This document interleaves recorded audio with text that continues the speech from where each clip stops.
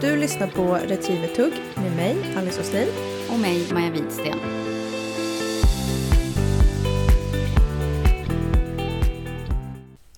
Okej Maja, det är en ny vecka.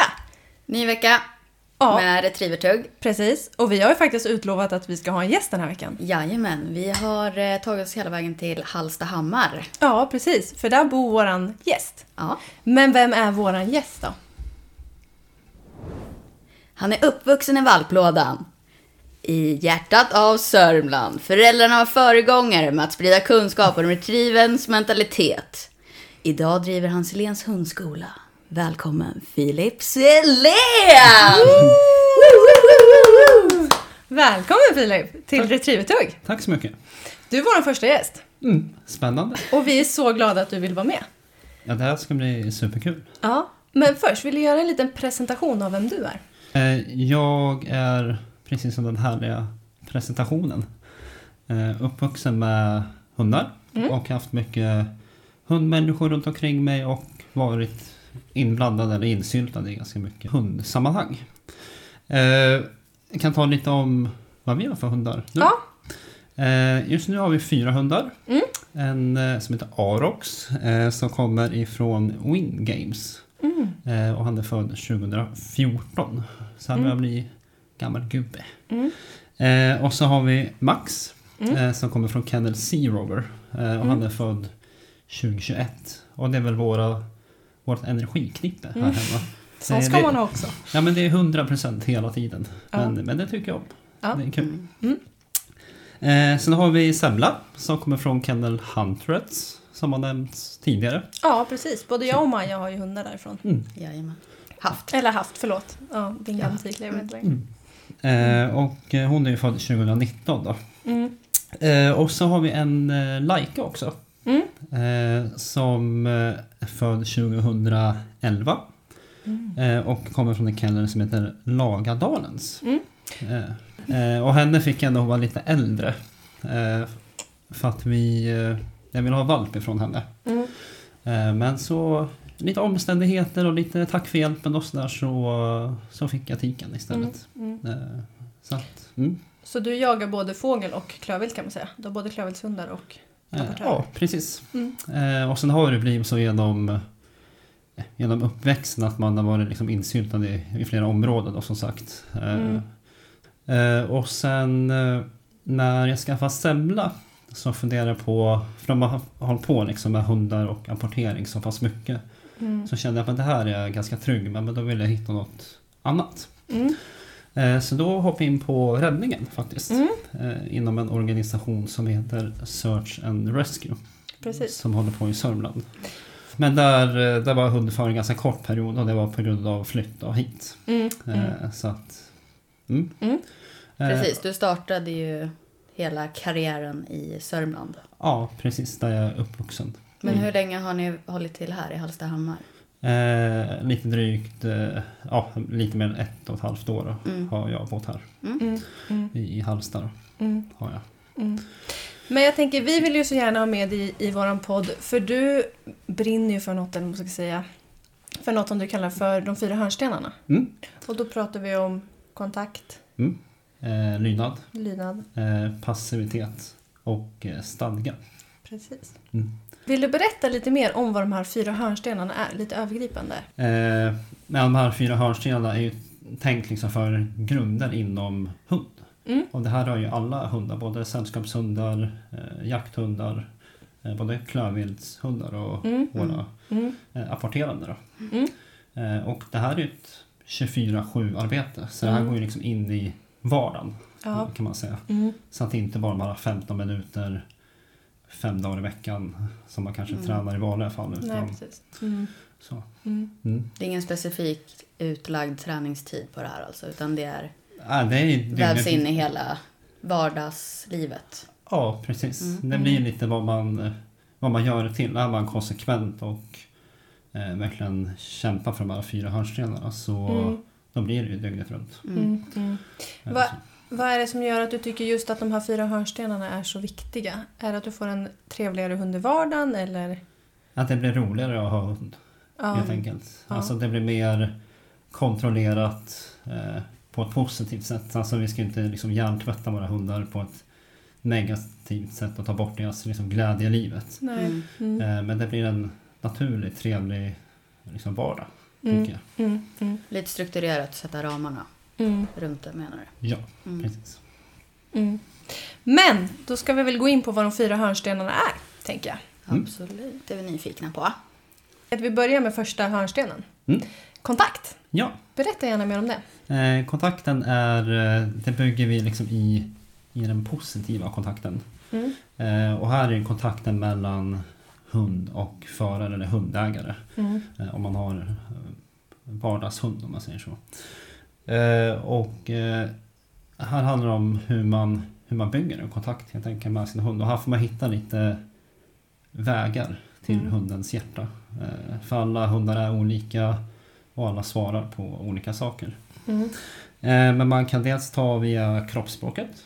Hur man rör sig, hur man för sig. Via rösten. Alltså ett positivt beröm med rösten. För belönar vi med rösten och hunden köper det. Då har vi ju den har vi alltid med oss. Godis kanske vi inte alltid har med oss. Så rösten tycker jag är jätteviktig. Så har vi godis kan man använda.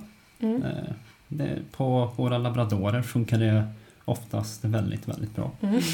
Matglada. Och här är det viktigt att man inte blir någon liksom godisautomat. Jag brukar säga att man ska vara poröst godis. Alltså en godisbit kan räcka ganska länge. Så att de ska liksom inte sitta och tugga på en leverbit så. Utan det här är för själva träningen då. Föremål kan ju vissa köpa. Alltså Många som har belöningsbollar. Ja men precis. Med boll med ett snöre i är det många som köper. Och det hundarna tycker är kul. Och där får man också, precis som mycket annat, vara varsam på också att det inte går överstyr.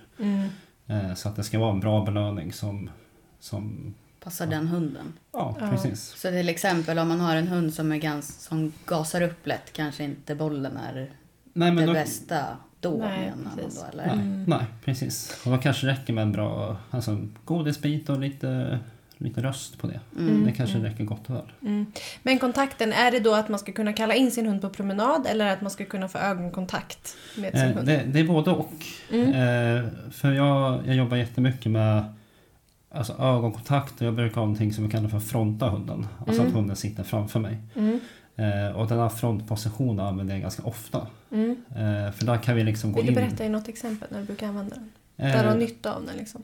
Nytta, det kan vara vid hundmöten till exempel. Att jag tar upp min hund i kontakten och vi går in i våra lilla bubbla. För målet med kontakten, alltså i frontposition, är att jag kan liksom stänga av omvärlden. Det är lite du och jag mot resten av världen. Skit i alla andra. Så det är ett bra sammanhang för fronten då. Och det är kanske också viktigt att nämna det att innan hundmötet så måste man ju träna på det här hemma. Man kan liksom inte gå ut i en park och sätta sig och börja där med massa människor, utan det här börjar ju hemma i köket. Hur gör jag då om jag vill träna kontakt hemma i köket? Kontakt, alltså det finns många vägar leder till Rom. Och det kan man väl säga också, det gäller ju alla de här 4 hörnstenarna och det resonemanget som jag har. Att det är vad jag tycker funkar. Sen kanske någon annan tycker att det här funkar bättre för mig. Så att jag tycker det är viktigt att ha med sig som hundägare. Man får plocka lite ax från de som ger tips och råd, och så får man bilda sin egen uppfattning. Men hemma i köket då lockar jag oftast in valpen då, med lite godis. Får den att sitta. Vi tittar varandra djupt i ögonen. Och där börjar vi med kontakten. Det ska vara i hundens värld ska det vara en situation som är lugn, avslappnande. Och det är jättebra när det är mycket livat runt omkring. Att vi går in i vår bubbla, fronten, och sen stänger vi av då. Så att det börjar helt enkelt med lite godis hemma i köket då. Och sen, precis som du säger, så tycker jag att inkallning är ju också en del av kontakten. För att det betyder att jag tar kontakt med dig, och det betyder ju kom hit eller kom hem. Så.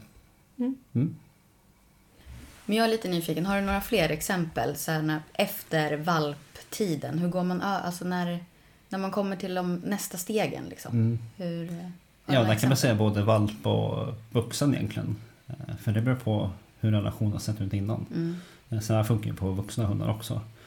Men efter det så kan man säga att man kör ju det här ute. Också i en lugn och liksom sansad miljö som hunden är van vid.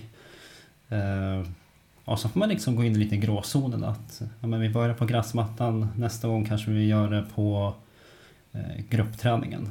Men då går vi ju liksom inte in i gruppträningen direkt, utan vi kanske står 50 meter bort, 100 meter bort, beroende på hunden då. Det är den som bestämmer tempot framåt. Och sen kan man ju utöka det här med, om vi pratar retriever, många jagar ju på jakterna.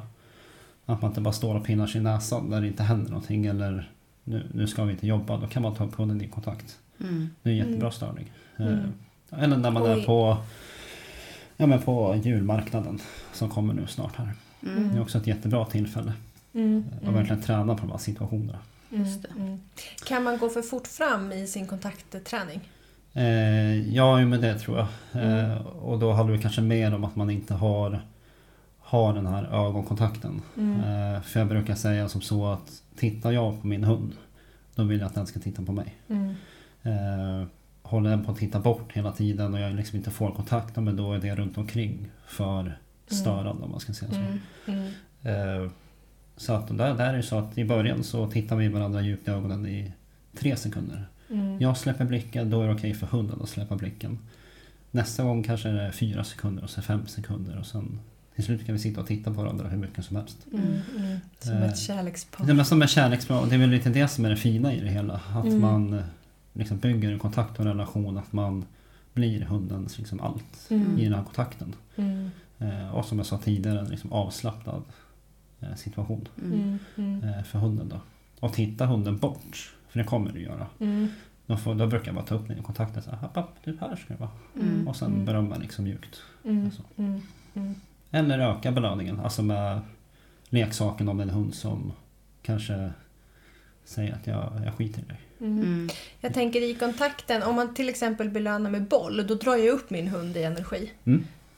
Hur ser du på det? Med just den här kontakten, kärleksrelationen, titta djupt i ögon. Det är en jättebra fråga.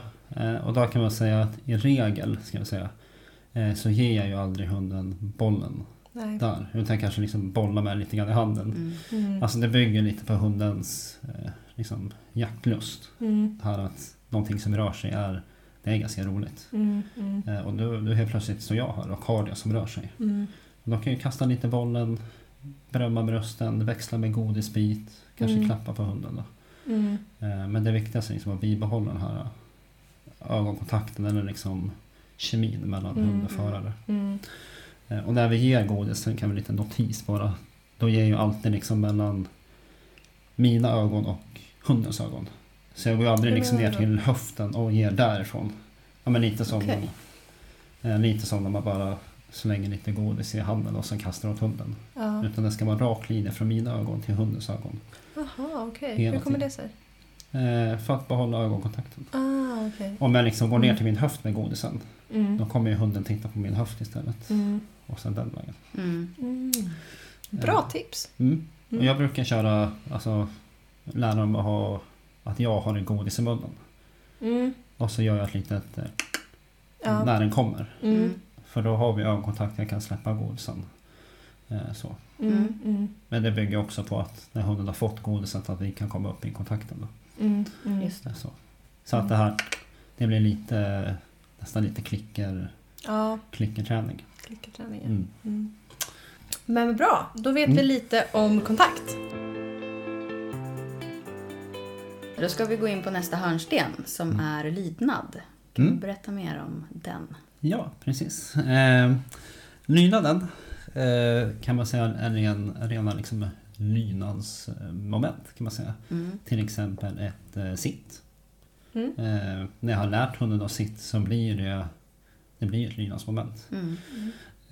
Vi har fotgående och det är egentligen samma som sittet. Bara det ett annat moment då. Att hålla ett bra fotgående.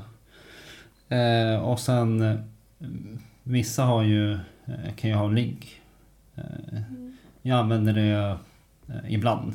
Men det är liksom ingen, det brukar komma med tiden, så att det är inget som jag börjar aktivt med valpar. Nej. Och han kan verkligen säga att om vi går tillbaka till sitt. Sitt för mig är ju egentligen sitt kvar tills jag säger någonting annat. Så vissa säger ju sitt, stanna. Eller bara stanna.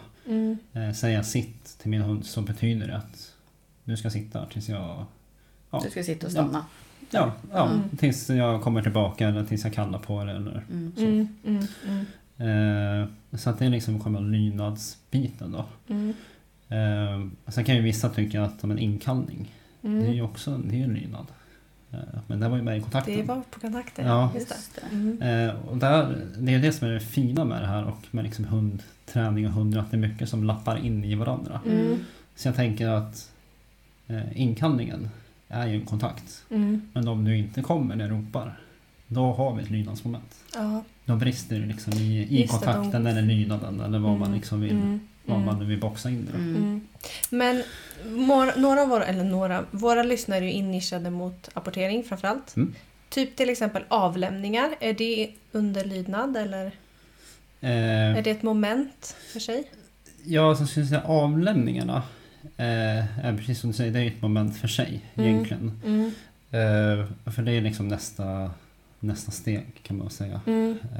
Så att de här 4 hörnstenarna är egentligen bara det som händer runt fötterna utan relation till vad som händer runt omkring.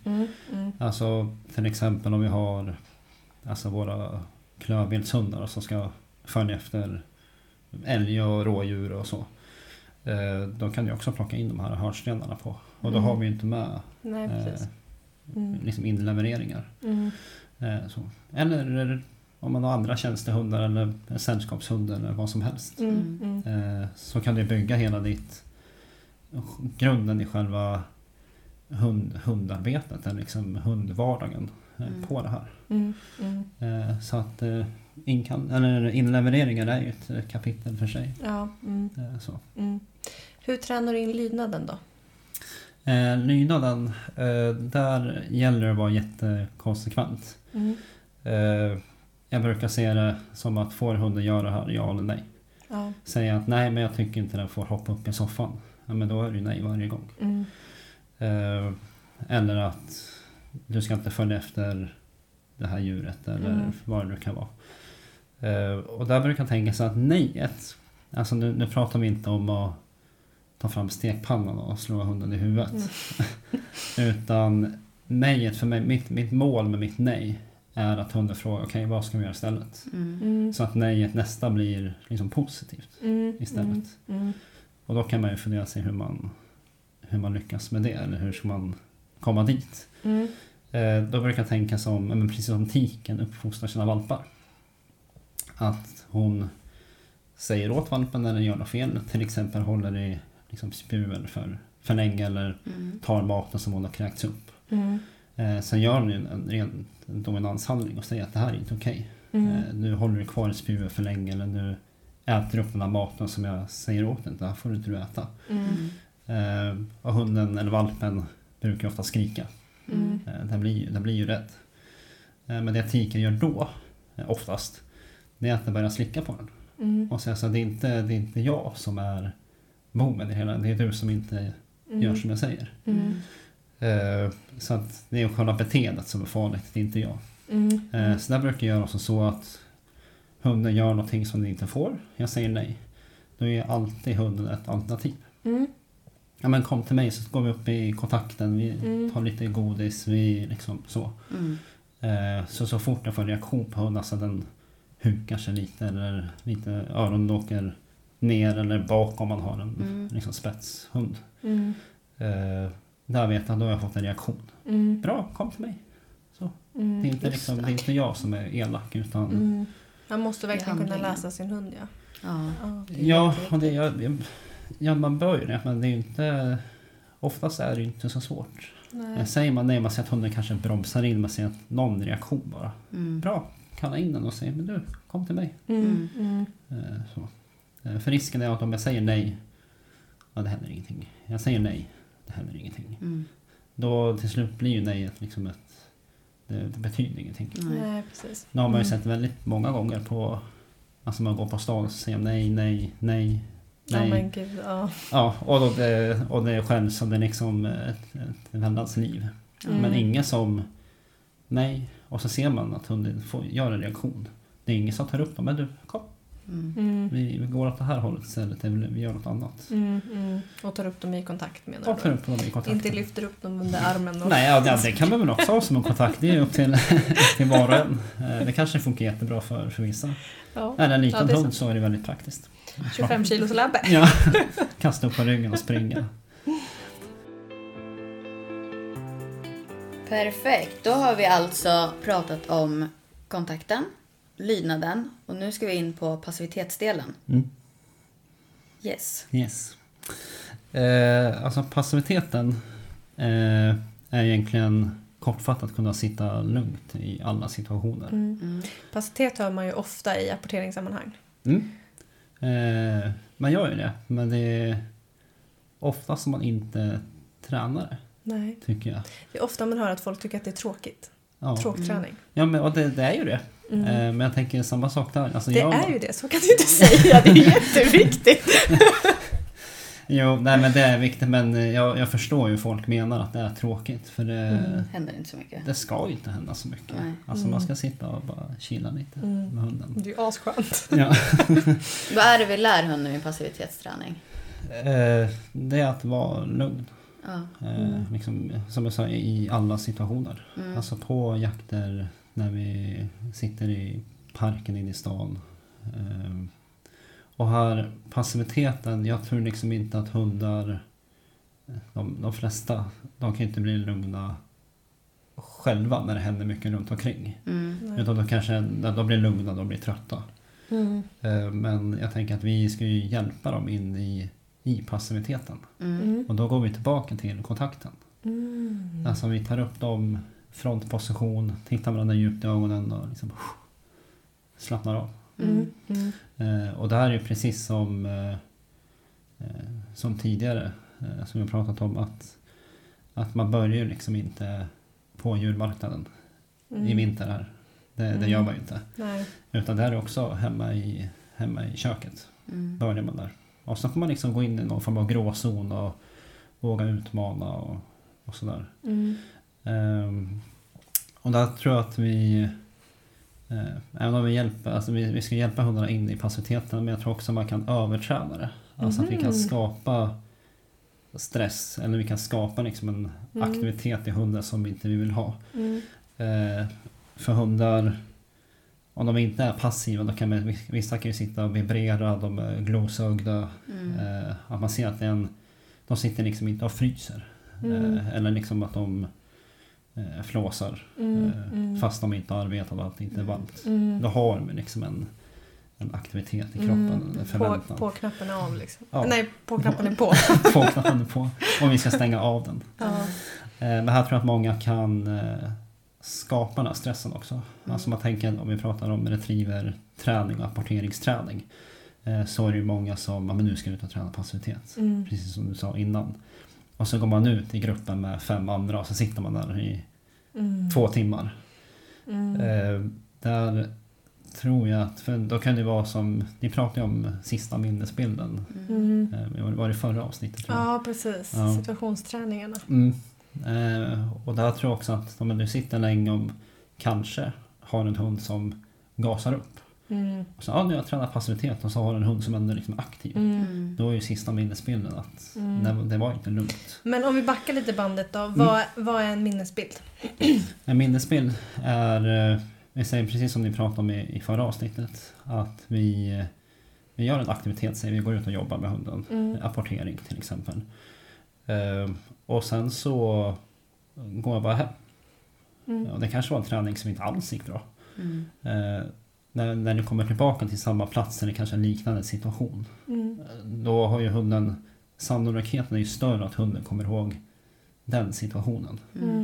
Och vissa hundar lägger jättebra minnesbilder. Kan komma ihåg saker lång tid efteråt. Och vissa är inte lika stora. Men som med passiviteten att är sista minnesbilden att det här är lugnt. Det är liksom avslappnat, vi har en trevlig stund. Då har du ett bättre utgångsläge till nästa träning. Sen är det inte här liksom någon mirakel. Det sker inte över en träning så. Men tänk ett halvår. Då kanske vi har den där hunden som var jättegasad. Den är lugn. Kanske. Beroende på hunden då. Du var ju inne lite på det här att man tar ut sin hund och så sitter man passiv i 2 timmar och ett annat gäng tränar framför. Tror du det är att stjälpa eller hjälpa sin hund i passivitetsträning? Stjälpa inledningsvis. Ska jag säga. Målet är ju att kunna, om vi pratar retriever igen då. Om vi pratar rapportering. Retrievertugg. Om vi pratar liksom att vi ska ju kunna vara ute en hel dag. Och hunden ska ju kanske inte få jobba en enda gång. Men det är lugnt och fint vid sidan. Så målet är ju att kunna vara ute länge. Eller som sagt sitta i parken om man är inne i stad. Vi ska ju kunna sitta där länge. Det är väl allas dröm att kunna göra det. Men jag tror att folk går för fort fram. Att man slarvar. Och jag tänker så här att på en gruppträning till exempel. Så tränar vi 2 timmar. Så kan man tänka att från det långa passet så kan vi ju få ut 20 stycken passivitetsträningar. Jag går ut, sitter i några minuter så länge som min hund klarar av. Och då är det klarar av som att jag vet att han brukar ladda upp efter 5 minuter säger vi. Om jag sitter i 3,5. Sista minnesbilden. Det var lugnt och avslappnat när vi gick därifrån. Gå ut och hjälpa de andra en stund. Ta tillbaka hunden. Alltså, gå och hämta den i bilen.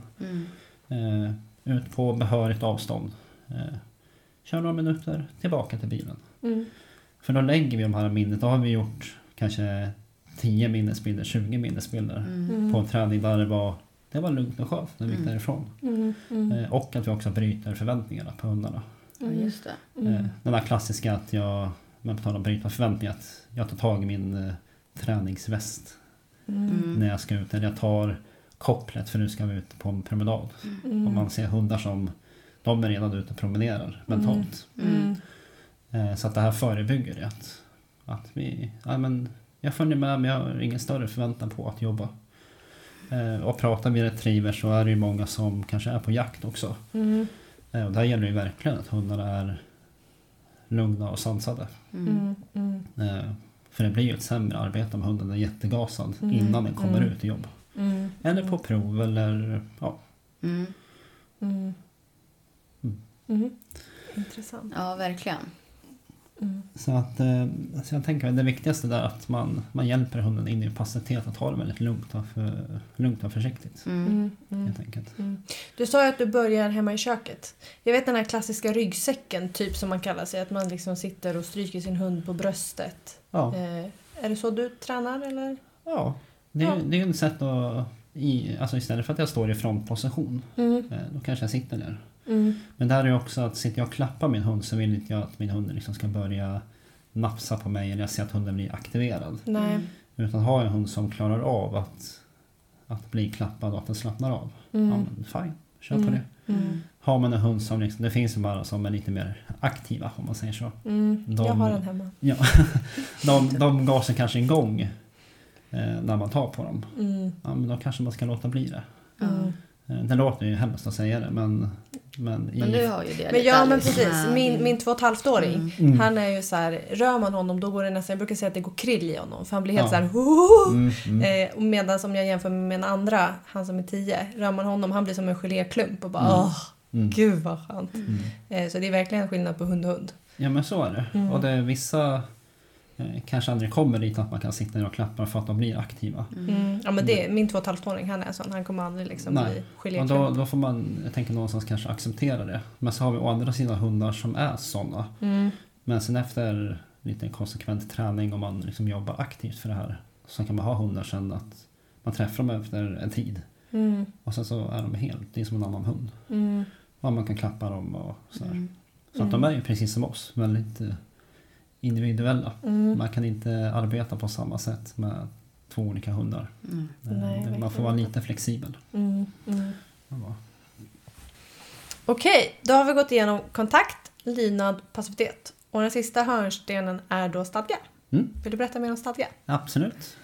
Jag kan säga att många, det är som vi sa innan, att passiviteten är kanske inte jätterolig alla gånger. Så att det blir ju lätt att man kör lite kontakt, man kör lite fotgående och lite sitt. Och sen så nu hoppar vi in på stadgan. Och stadgan är ju att kunna liksom motstå frestelse av någonting som rör sig. Alltså det kan vara ett löv som flyger förbi. Det kan vara att man står på retriever-träningen och det kommer en apport. Man står på jakten, det kommer en fågel. Eller om man har klövviltshund, det kan vara ett djur som får förbi och vi ska inte släppa våra hundar än. Alla har inte kommit ut på pass. Då är det ganska förödande att hunden sticker och så var det den jakten liksom. Så att det är motstå frestelse av rörelse helt enkelt. Och det här bygger vi liksom på jaktkamplusten som är, man kan säga, attraktionen av någonting som rör sig. Så egentligen så lär vi hundarna att följ inte efter först jag säger till eller sitt still tills jag säger till. Sitt. Så den vävs in i lydnaden också? Ja, men det gör den. Absolut. Och där är också att det är många som, många är vanligt ska jag säga, som jag sa innan, att man hoppar då, så det är väldigt lätt att komma ut och sätta valpen ner och så ska man börja kasta massa saker runt omkring den. Då tror jag att man missar många viktiga liksom, detaljer på vägen. Så jag brukar ta stadgan sist. Innan, alltså, när jag känner att de andra hundarna börjar förstå vad det här innebär. Då kan man liksom börja veva in stadgan mer och mer. Om man börjar med stadgan för tidigt, tror du man kan bilda en frustration i valpen då? Att det kastas men den får inte springa efter eller? Och då kan det utvecklas typ pip eller stress eller något sånt? Ja, det finns väl, alltså risker finns väl alltid. Men så tror jag kanske inte att det är så enkelt. Alltså bara för att man kastar saker under sitter still, det beror helt på. Vissa har ju lättare till pip. Vissa piper aldrig. Oavsett vad du gör. Så det är väldigt beroende på individen. Gör det. Så olika saker kan trigga till ljud. Alltså det behöver inte bara vara just stadgan. Det kan lika gärna vara alltså någon annan av hörnstenarna som triggar till ljud. Så det behöver inte vara. Nej, där tror jag att, alltså, om vi pratar om ljud, om vi kommer in på det, så tror inte jag att, alltså ljudet är ju en urladdning kan man säga. Ljudet beror ju på någonting. Och där, jag vet inte om hundarna är så, det får väl någon som kan det här bättre, alltså någon som har gått djupare in, men jag tror inte hundarna är medvetna om att de piper. Nej. Alltså att det blir en urladdning. Någonstans måste det pysa ut liksom. Ja, precis. Så jag brukar säga så här, om vi går tillbaka till lydnaden, alltså att ha ett tydligt nej. Jag tillåter inte mina hundar att de ska pipa. Nej. Det är strängt förbjudet. Och så skulle min hund ändå pipa och jag säger nej. Då säger jag inte nej till själva pipet i sig. Utan jag vill ju bryta den från det som den laddar upp på. Och där är vi återigen nej, ta upp den i det positiva. Det är liksom du och jag är kompisar. Och sen gå in i bubblan där. I kontakten, ja. Men jag tänker att vi går tillbaka lite till stadgan och jaktkamplusten som du pratade om här i början. Tror du att om man har en hund med högre jaktkamplust att man har svårare att få stadgan än tvärtom liksom, om du har låg jaktkamplust i hunden liksom? Ja. Ja, det var ett kort svar. Enkla svaren. Ja, men alltså har en hund som har större attraktion av att men det är svinkul att springa efter saker. Och som jag sa tidigare, det kan ju vara eftersom att jag har haft golden själv så har jag rätt att säga det här. Viktigt. Ja, men många goldens tycker jag är lite liksom spralliga sådär och lite, ja men de är ju rätt söta. Och då kan du flyga förbi ett löv och de säger Ja. Alltså det kan ju vara stadien. Och i jaktkamplusten där. Att det är ganska kul när saker rör sig. Så har en hund som har större alltså större jackor plus då har du mer att jobba på. Har du med en hund som är laid back och så här, det är inte så intressant. Ja, men då har du ju mycket igen redan där. Sen kan man ju fråga vad vill jag att min hund ska göra? Alltså vill jag ha en sällskapshund, då är det perfekt. Ja. Har jag en jakthund som jag tänker att den här ska bli världens bästa jakthund. Ja, men då kanske jag får gå in och jobba lite mer på det. Så. Hur tränar du in stadgan då? Stadgan brukar träna in så att man lite som jag sa tidigare, att när jag jobbat in de andra grejerna jag kände att valpen oftast jag börjar känna att kontakten sitter, lydnaden sitter, passiviteten att den kan vara hyfsat lugn. Och det här är liksom en levande jag får ju ta det för vad det är för dagen. Så att jag kan inte förvänta mig att min ung hund kan perfekt fot eller den kan allt det här perfekt. Det är inte det handlar om, utan bara man får en känsla av att hunden börjar förstå att nu börjar vi prata samma språk i vårt lilla team. Då brukar jag komma in på stadgan. Och där, ja men det kan vara kasta någonting. Hunden får sitta kvar. Alltså vid sidan. Och sitta kvar. Har du ett snöre runt halsen eller håller du i hunden eller? Oftast så har jag ett koppel. Tills jag börjar känna att det börjar sitta. Och här har vi också ett jättebra tillfälle att träna ett bra nej. Alltså att jag vågar utmana ibland när jag känner att det börjar sitta, men då kanske jag provocerar lite mer. Alltså det här som rör sig blir lite roligare. Det räcker med att det är någonting som är större eller lite mer fart och fläkt. Till slut så kör jag utan koppel. Så, och då kan jag säga nej. Men då gäller det också att nejet sitter. Är befäst i lydnaden. Ja men precis, då kommer vi in lite i gråzonen som vi pratade om tidigare. Att kommer hunden lyssna på mig, ja eller nej? Ja, vi får se. Så, och det är så vi jobbar, och det här gör vi liksom i en trygg och lugn miljö. Så man kan inte förvänta sig att en hund kan det här per automatik, utan eller i kanske mer krävande miljöer om man säger så. Utan man börjar så man ska ta små steps liksom på, så man ska inte hoppa över de där 4 trappstegen och tänka att det funkar härifrån. Nej, jag tror att det är lättare att det fallerar alltså i framtiden. Och att man kanske då tappar sin hund och så blir man frustrerad som hundägare eller hundförare. Och så börjar man slarva själv och sen risken är ju större att då är det inte så kul längre. Och det är det, alltså hela hundägarskapet, eller att föra hunden ska ju vara roligt. Hade det inte varit kul, då hade ju ingen gjort det. Nej. Och ibland är det inte guld och gröna skogar. Men jag tror att har man en bra grund så blir allting annat mycket lättare. För vi ska ändå ha dem dygnet runt, året om. Ja, precis. Det var alla 4 hörnstenar. Skulle du säga att man kan komma långt om man missar eller slarvar på någon av hörnstenarna? Om vi nu tänker inom retrievervärlden. Ja, det är liksom. bara att definiera långt. Alltså inom vad? Hur tänker du? Starta prov eller jaga eller vad man vill göra med sin hund. Ja, alltså man kan ju absolut göra det. Men det är en större sannolikhet att krackelera någonstans. Alltså på ett prov till exempel så sitter inte fotgåendet. Då kan man ju få en sämre bedömning på grund av det till exempel. Då kanske man faller tillbaka och inte får det här första priset eller championatet eller vinner tävlingen eller vad det kan vara. Och det här är ju liksom egentligen det här saker som är lite runt fötterna. Så funkar det där så har man ju bra förutsättningar. Och det var lite det jag menade också tidigare, att börja liksom hemma i lugn och ro.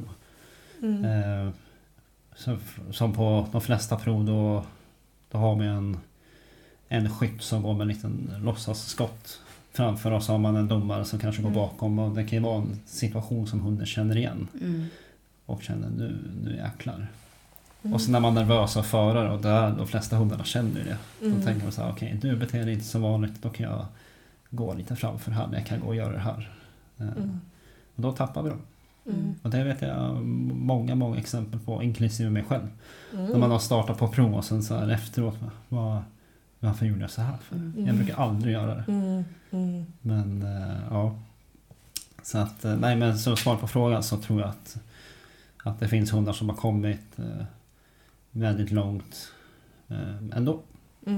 Men det är bättre att lägga de här grunderna så att det verkligen sitter för att trygga liksom framtiden. Så. Det här har varit superintressant att lyssna på, Filip. Men vi har ju som regel, nu är du första gästen, så nu får du höra den regeln. Du sätter regeln. Precis. Har du några tips att komma med till våra lyssnare? Tips, jag tänker att, alltså vi tänker generellt att ha, stort som smått. Att ha hund, jag tänker för alla lyssnare, både de som bara har sällskapshundar eller jakthundar eller vad det kan vara, att man ska vara konsekvent, men blir det inte som man har tänkt sig så gör det inte så mycket. Nej. Det kommer en morgondag och det är ytterst få situationer som vi kan förstöra vår hund för all framtid. Vi bygger hund över tid, så känn lugnet när man tränar hund. Skulle jag ta med. Bra tips.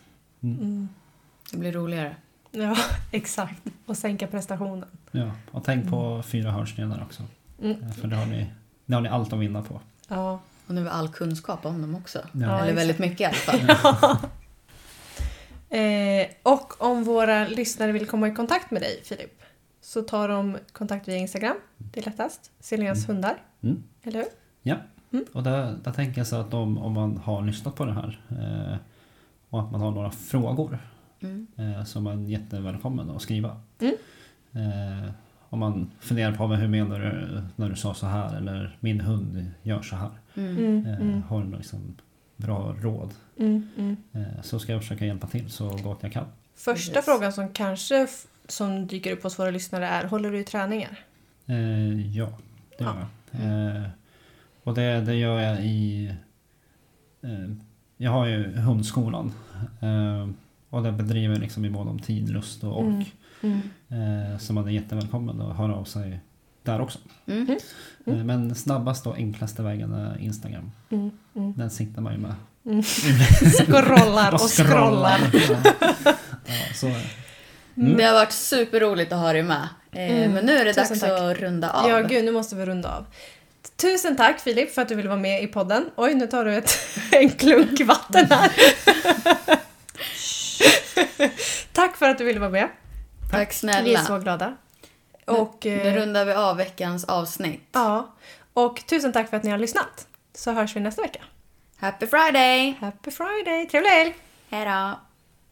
Vill du säga hej då? Hej då!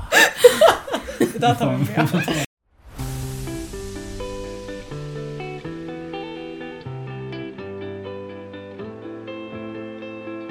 Du har lyssnat på Retrievertugg med mig, Maja Widsten. Och mig, Alice Huslin.